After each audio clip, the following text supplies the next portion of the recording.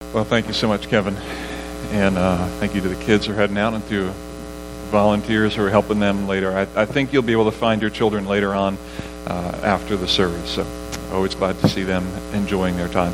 Well, welcome here to part 2 of a 9-part series we're calling Power. If I didn't introduce myself before, I'm Tim Rogers, lead pastor here. It's always great to see you. Thank you for making your way here to GPC. You may or may not know this, but just this past Friday, there was a new movie release called, I'm going to try to get this right, Chappaquiddick. Does that ring a bell to anybody?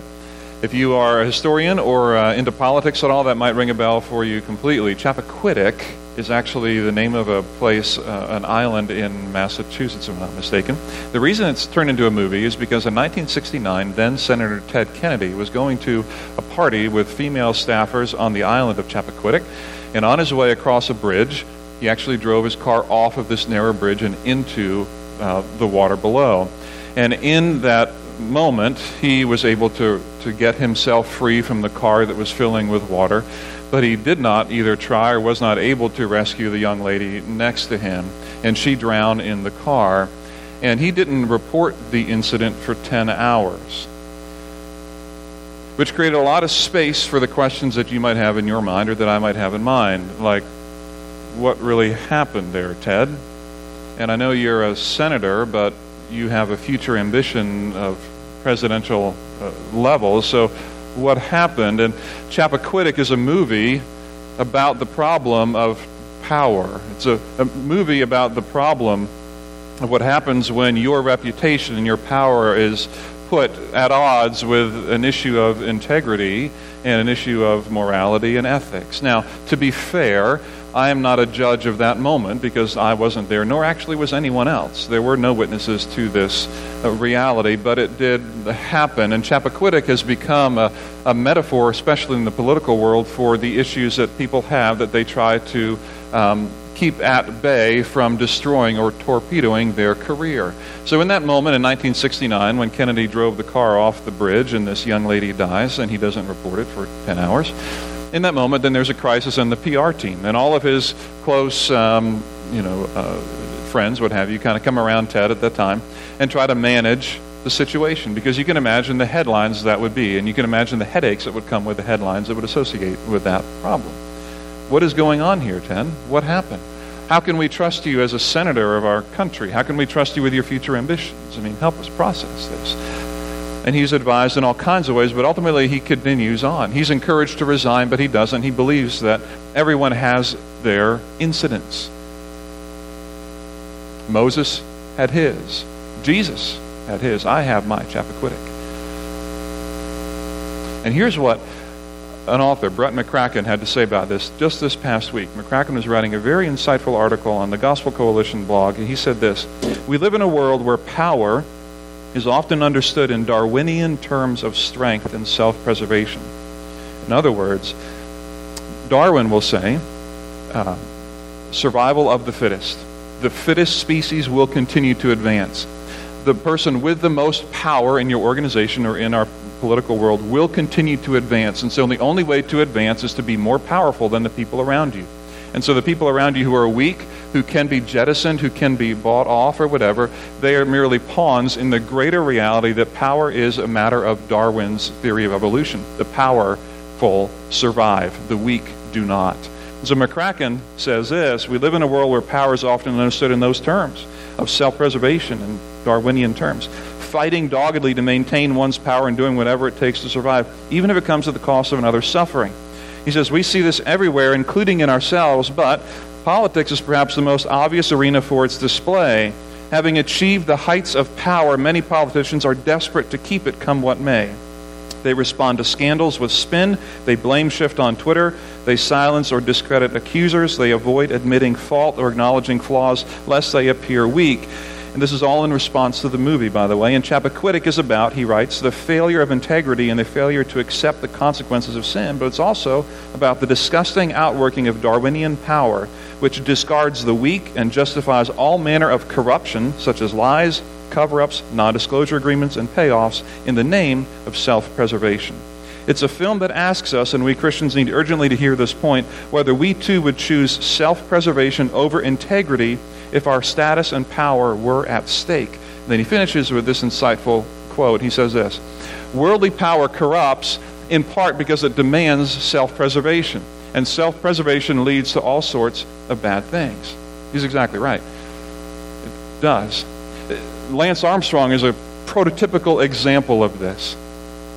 Worldly power corrupts because of self-preservation. If you know Lance's story, 7-time Tour de France winner, American cyclist, who year after year after year after year after year repeatedly resisted these notions that he was doping. Well, all the time he was. But it required in his legacy to continue that he lie about it and destroy people along the way. Why? To preserve himself. At a personal level, if anyone has an older sibling, and you're sitting around, you're playing on a Saturday afternoon in your room or their room with an older sibling, and all of a sudden you start the room on fire, whatever it is. You throw your shoe across the room and the lamp breaks, or there's a fight, or someone steps on the Lego piece, or whatever. But there's some minor chaos in the room, and mom comes down the hall, and you know she's coming, or dad comes. And so what does the older sibling do? "Sorry, Mom, it was my fault." No. Immediately, just instinctively, the finger gets pointed at the younger one. Like it was their fault, Mom. It was their, they did that. They threw their shoe, and it was my shoe, but they threw my shoe across the room. Because instinctively, we don't even need to be taught this. Self-preservation is an extension of our pride. It's an extension of our desire to have power serve us rather than to use our power to serve the people around us. And this is exactly why power corrupts, and absolute power corrupts absolutely, which is what Lord Acton talked about back in the late 1800s. This problem of self-preservation is profound, and it is real. And we are living in a world, in a nation, and in an area here in our world where this problem of power is significant. So if we're going to be a church in the town square is a town square in which I would argue that our children, the next generation of people who are kind of coming up here, are confused, are getting mixed signals about how one should use one's power. All they need to do is turn on their phones, see their Insta feeds, see their Twitter feeds, see what's going on in the world, and it does not take long for them to see model after model after model after model after model of people self-preserving. Always, always, always, always. And the question is, what is the church's message in the middle of that? Come on, is this the best that we can do? Because it's not just politicians who are caught up in this, by the way. It is Christian leaders who have failed, who have fallen, who have created distance between us and them, and in that space have fallen into the same thing. And this issue of how do you and how do I use our power is profound. I don't want us to, by default, lean into our instincts, because our instincts will simply be, I'm going to preserve myself, without realizing all of what I am doing. And this is why when we started this series last week, we started looking at this little episode in Jesus' life where he interacted with a couple disciples, James and John. And they came and they talked to him and they said, Jesus, hey, when it comes time for you to be in your glory, because you have a kingdom, right? Like you're the Messiah, like you have all kinds of people gathered around you, right? Like you're a powerful guy. When it comes time for you to establish your kingdom, just do us a favor. Can one of us be on your right and one be on your left, which is a perfect model of self-preservation. Like we want our legacies preserved. I mean, we have friends, but who cares? We want to be in those positions. To which Jesus says, listen, you know how it works in the world. The Gentiles lord it over people with their authority. But this isn't how it works in my kingdom. It's not how it works here. In fact, I didn't come to be served, because that's how the Gentiles work, right? Like I didn't come to be served, but I came to serve and to give my life a ransom for many. And in that statement, in that moment, Jesus clarifies for us a completely different way of using our power and influence. That I don't come just to bring the power to me that I can preserve myself, but I actually come to use my influence to serve those around me. A drastically different way of approaching this. And this is why when we think about this series on power that we even have the image that we do.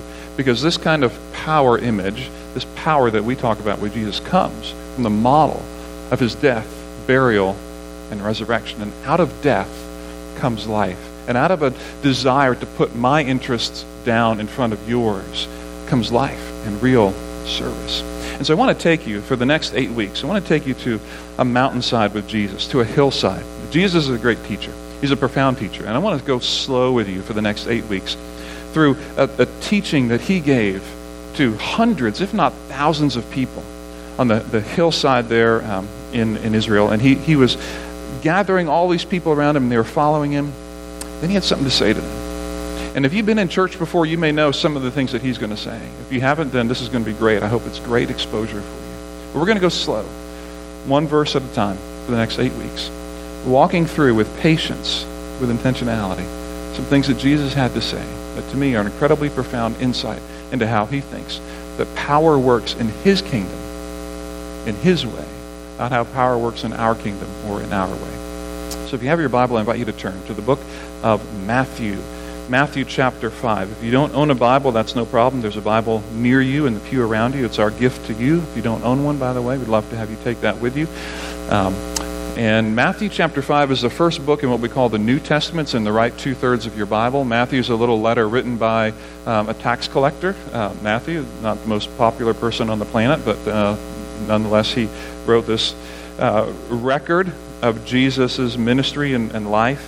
And in Matthew chapter 5, beginning in verse 1, is where we're going to pick up here as we begin this morning. Matthew 5, verse 1, I'm reading from the New International Version. And now when he saw the crowds, speaking about Jesus, he went up on a mountainside and sat down. And his disciples came to him, and he began to teach them, saying, "Blessed are the poor in spirit, for theirs is the kingdom of heaven." Now, I'm going to pause it right there for this morning. When he saw the crowds, verse 1. If you go back, in Matthew into chapter 4, you'll see that Jesus was doing incredible miracles, teachings, healings. And he was the hot thing, right? He was the guy that people wanted to come see, and people were tracking with him and following him. And he had crowds, he had people, he had power, he had influence. And he came and he sat on a mountainside. When all the people were gathered, all the people were there, he began, and this is what he began teaching. Blessed are the poor in spirit, for theirs is the kingdom of heaven. It's an interesting statement to begin. I want to think for a minute about that word blessed. This is an important word, blessed. Some of you, I think, who are going to the Dominican Republic this year, are going to work with an organization called Makarios. Makarios is actually a Greek word that means blessed, or fulfilled, or happy, which is the exact word used here. So the idea of this word is that you are fulfilled, you are happy, you find your satisfaction in what I'm teaching you, from not me, but Jesus, right? Like, you will find that space in your life that you will be fulfilled, you will be happy, satisfied, you'll find a joy in this space. When you do and act in this way, you're going to be blessed this way. This is a very important starting point, because listen, the people that he's talking to, many of whom are Jews, not all of them are Jews, some are Gentiles for sure, but they would certainly be used to Judaism, certainly be used to the laws of Judaism, the regulations of how you follow God and how you connect with him. And here's what Jesus is doing, I believe. He's setting up this idea of blessed, and the idea of this blessing picks up where the law leaves off. Like the law will take you so far, but it won't take you further. Like the law will take you, if all you do is obey the law, the weight of the law is profound and relentless. Great that you obeyed the law this week. Imagine that when you drove to church building here this morning, that you actually went the speed limit. Imagine that actually happened for a minute. I know, vivid imaginations for some of us, okay? But imagine that actually was the case. And you actually drove the speed limit, and you felt a level of satisfaction that you fulfilled the law coming here. Well, here's the problem. It's relentless. You have to drive home. We're not keeping you here overnight. You better continue to obey that speed limit. Like it never stops. And so you don't find joy in fulfilling the law. You don't find fulfillment in fulfilling the law. You don't find happiness in fulfilling the law, because the law is a terrible master, and its weight is relentless and strong and powerful. And this idea of blessedness picks up where the law leaves off. All the law is capable of doing is showing you where you fail and where I fail. That's all the law can do for you. It can show you, the speed limit was 35 on Route 30. Not sure who came up with that. But, I was going 40, whatever to come. So I broke the law. The law doesn't fix me. It just shows where I'm broken. And this is where this idea of blessed picks up. It picks up right in that space where I'm left here to see my failure and my sin and my shortfall. He picks up and it's like, listen, if you want more than what the law can give, I'm going to teach you some things. You will be blessed if you do them. Blessed are, fulfilled are, what the law can't give you are the poor in spirit. For theirs is the kingdom of heaven. This is crazy. What in the world does that even mean? Poor in spirit. It's a strange term, and at first it seems really weak and passive and like, who would ever do that or want to be marked that way? I can't ever imagine saying to you or you saying to me, man, you're looking real poor in spirit today, Tim. And I don't think I'd take that as a compliment. I'd think you're like, what, am I depressed this morning? Am I not smiling enough? Am I not encouraging? I mean, by our instinct, we look at that phrase, we're like, that can't be a good thing. This same phrase, this idea is used in the Old Testament, in the book of Psalms, over and over and over and over and over again to refer to material prosperity, or material lack. This is probably the best way for you and me to think about this. That the idea, let's use a metaphor for a minute, move out of poor in spirit and talk about poor in resources or poverty. Because this is the exact metaphor that's happening. In the Old Testament, the idea of people who are in poverty, they're pictured as people who cry out to God, and God helps, He restores, He delivers. And so Jesus is saying, you've heard it said about people who are poor in material things, and that you know, because you know your Bible, if you know the Old Testament, you know the Hebrew Scriptures, you know that God delivers people in poverty. That's the story of the Old Testament, particularly in the Psalms.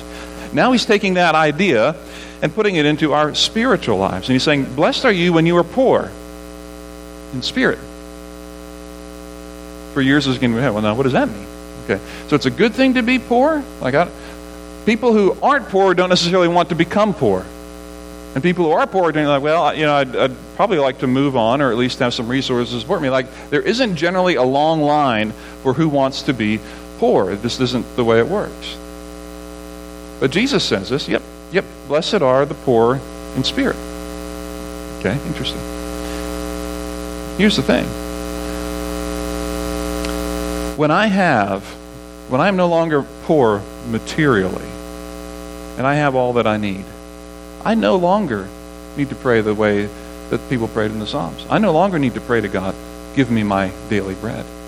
I had 2 eggs over medium this morning with a little bit of salt and pepper on them, cooked just right. Thank you very much. Okay. 2 pieces of toast. Go 1 with each egg. I like to dip in the eggs. Jen thinks that's disgusting. Is anyone with me on the dip in the eggs? Thank you. I have a lot of support in the audience, just want to say. All right. And you know what I did not have to do? This morning, I did not need to pray. Or last night, I did not need to pray, God, please allow bread to show up in the drawer tomorrow morning. Like, God, we don't have bread, so I'm going to pray that tonight you'll bring bread to our house. I don't need to pray for that, and so I don't. Do you? And I don't pray for the things that I have. I don't pray for the things that exist. We have bread in the drawer, and we also have bread in the freezer for when we run out of the bread in the drawer. And then when we run out of that bread, there's more bread in the store, which we can go buy. Like, I don't pray for the bread because I don't need to, because I don't feel like I'm poor in bread. And Jesus is saying, blessed are you when you're poor in spirit. When you realize, my friend, you cannot get all the bread that you need spiritually. Blessed are you when you realize, stop depending on yourself. Blessed are you because that poor in spirit creates a dependency on me that otherwise you don't have. I don't pray for the bread. I don't feel like I need to. And when I take that same principle over to my spiritual life, God, do I need you? Do I need you? And here's what we can do. Because in the world of material wealth, we can own things and accumulate things to the point where we don't feel a need materially. I don't need to pray for that. We can, if we're not careful, accumulate things in our spiritual lives, and we think, I am banking, I'm investing, I'm saving my church attendance, I'm saving my morality, I'm banking away my prayers, I'm banking away the fact that I only listen to Christian music, praise music, maybe only Hillsong, maybe only GPC worship stuff, and that's all I listen to. Like, I'm going to bank and put away the things that I do I'm going to lean on that. And God, I'm not sure that I'm even going to pray for my daily bread anymore. Pray for my daily need for you. Because what do I need that for? And Jesus begins with this crowd around him. And this is amazing. He begins. He says, blessed are you who are poor in spirit. Years ago, Charles Spurgeon preached a message about this same idea. And here's what he said, particularly about this concept I just talked about. He said, we must not be satisfied with external religion. We need something more than the form of godliness. We require the bringing of the truth of God into our very soul. In other words, we can't just be satisfied thinking, I'm in church Sundays, like, why do I need God throughout the week? I listen to that song and listen to that station that plays in the background. Why do I need God? I read my devotional thing in the morning. Why do I need God? I'm only inclined to talk to people in group. Like, why do I need God? I have that on my calendar. Why do I need God? I'm not saying those are bad things, but the point is, if we're not careful, we lean onto this external reality of things that we do and miss this depth of soul where at the end of the day, in the beginning of the day, I wake up and I'm like, God, I need you.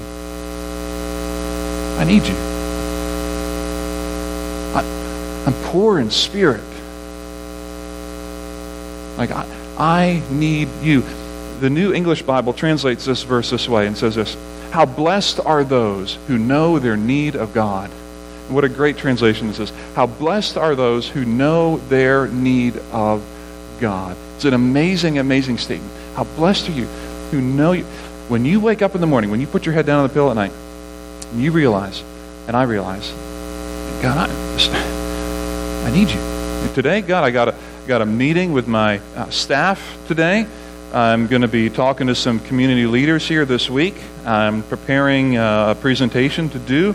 I'm going to be interacting with my kids and my spouse later on. I'm volunteering over here later on. And if we're not careful, the day moves forward, and the week moves forward, and the season moves forward. And the question is, like, where in the world in this space do I even need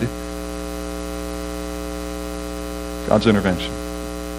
Which Jesus says, blessed are you, happy, fulfilled are you, when you see your need of God. And then he says, for theirs is the kingdom of heaven. He finishes with that. It's amazing. For theirs is the kingdom of heaven. The idea of the kingdom of heaven, by the way, is a really dynamic phrase. And it actually refers to things both in the past and the present and the future. There were past expectations of the kingdom of God that were true in the Old Testament, the nation of Israel, that were looking forward to what might come.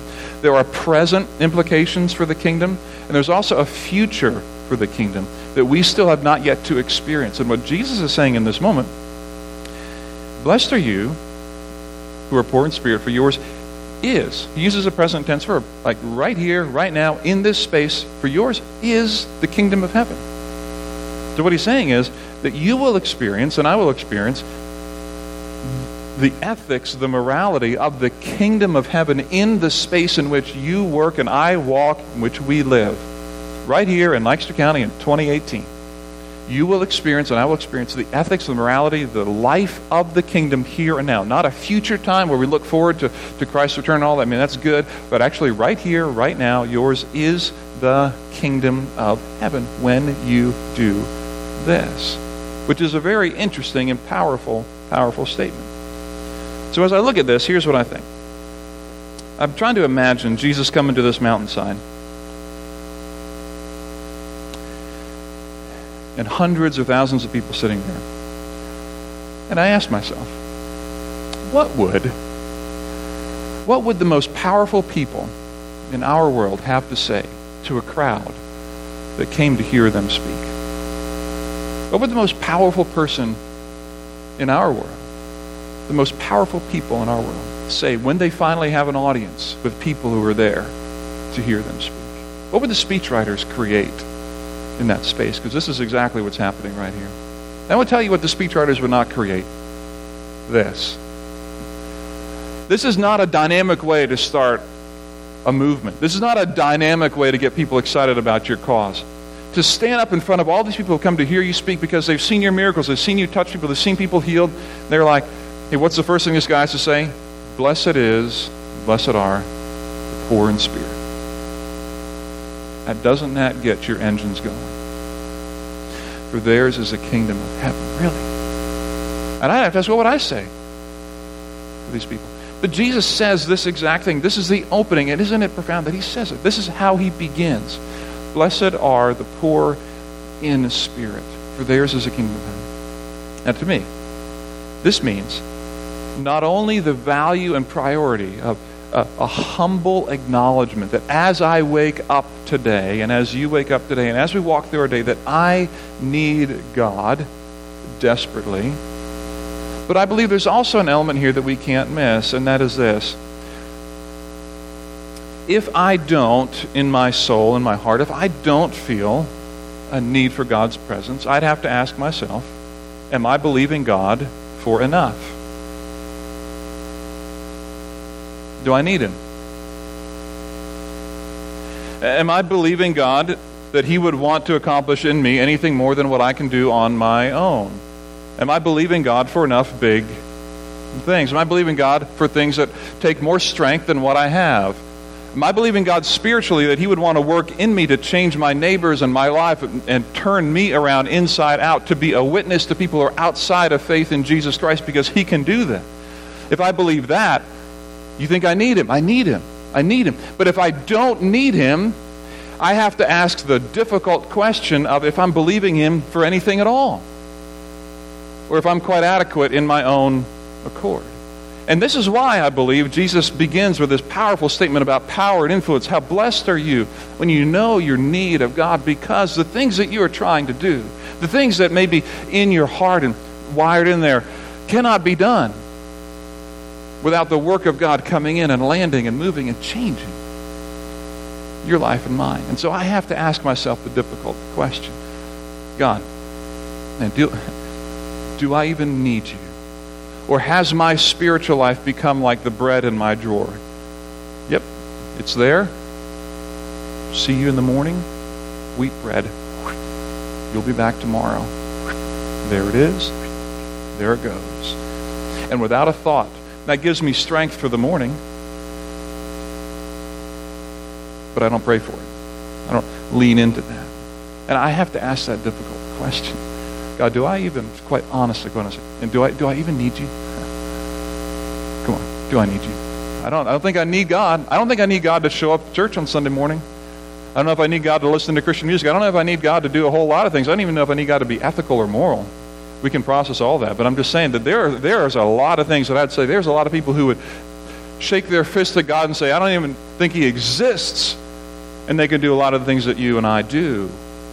And Jesus begins, how blessed are you when you see your need of God, and that part of your soul wakes up in the morning, that part of your soul going to bed at night. You're like, man, wow, God, I am in need of you. And if you don't show up, this business that I run will only go as far as my limitations. And the people that I hang out with, they may never see God because they didn't even see Him in me, because I don't need you. I mean, I kind of want you, but I don't really need you like that. And this is the reality. How blessed are you? How blessed are you?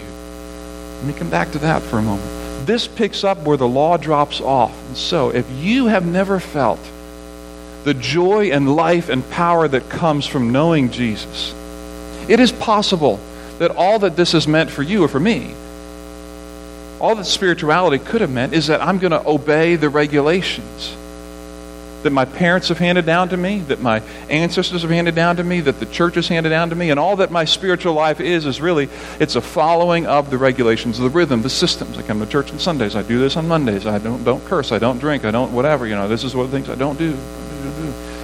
And somewhere along the line, you lose passion. You're joyless, you're critical, you're pessimistic.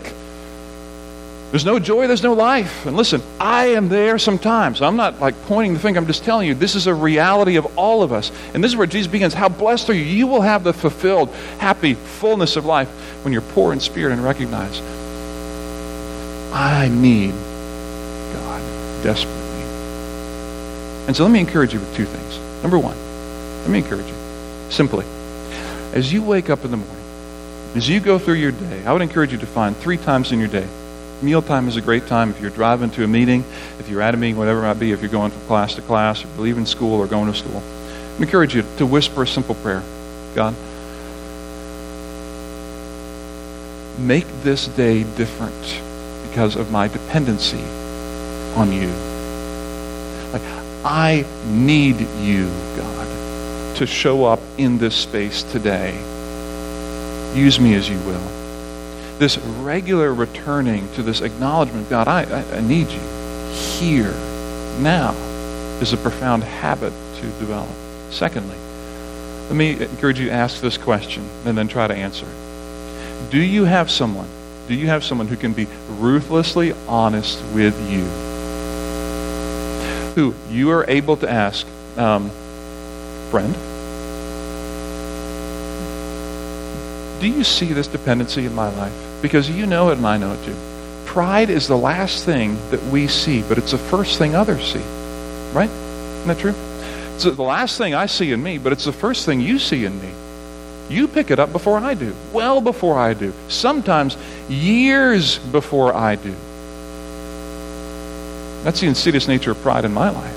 And so we all need friends who can be ruthlessly honest and say, listen, Tim, here's how this came off. I'm afraid that you're not developing, you're certainly not exhibiting a dependency on God in this space. And if you don't have that, and if I don't have that, I can almost guarantee you that this will not be a part of my life and won't be a part of your life either. Blessed are those who are poor in spirit. And that check of who do I have who can help me ask that question. So, as Jesus began with hundreds, if not thousands of people on the mountainside next to him, he said, listen, blessed are you who are poor in spirit. Not because I want you to be weak, not because I want you to be passive, not because I want you to be a wet noodle somewhere in the universe. I want to use you. But in order to use you, in order for your power, your influence, your ideas, your creativity, your passion to be exhibited, for the neighborhood to be changed, for your community, for your organization, for your business, for your school to be changed, people to be changed, I want you to know how blessed are you. I want you to know you need me.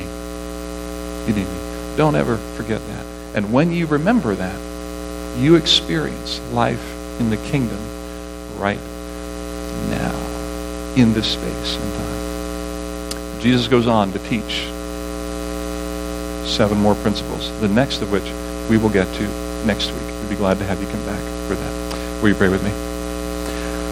Our good God and Heavenly Father, thank you for the opportunity to pause and rally around this teaching idea here of our need and our dependency on you. And I thank you for the good gift of your Son, Jesus Christ, who came to die on the cross for us that we might have life, that we might be an example, that he might be an example to others and to us. And so I pray that in this space where we stop and see Jesus teaching and the model of his life, that you would give us the courage again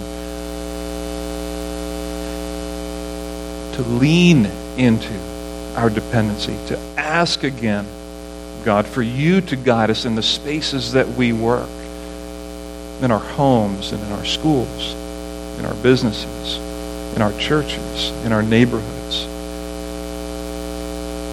that we can be people who are dependent because we understand that we need, and we have been made by the omnipotent hand of God. We have not made ourselves, and we will never make ourselves. So give us that humility of heart that leads to our power coming from an acknowledgement of your great goodness and your kindness and your salvation for us. So we thank you. We thank you for being our Savior, for being the one who came to sacrifice for us and teach us things like this. It's in Jesus' name that we pray.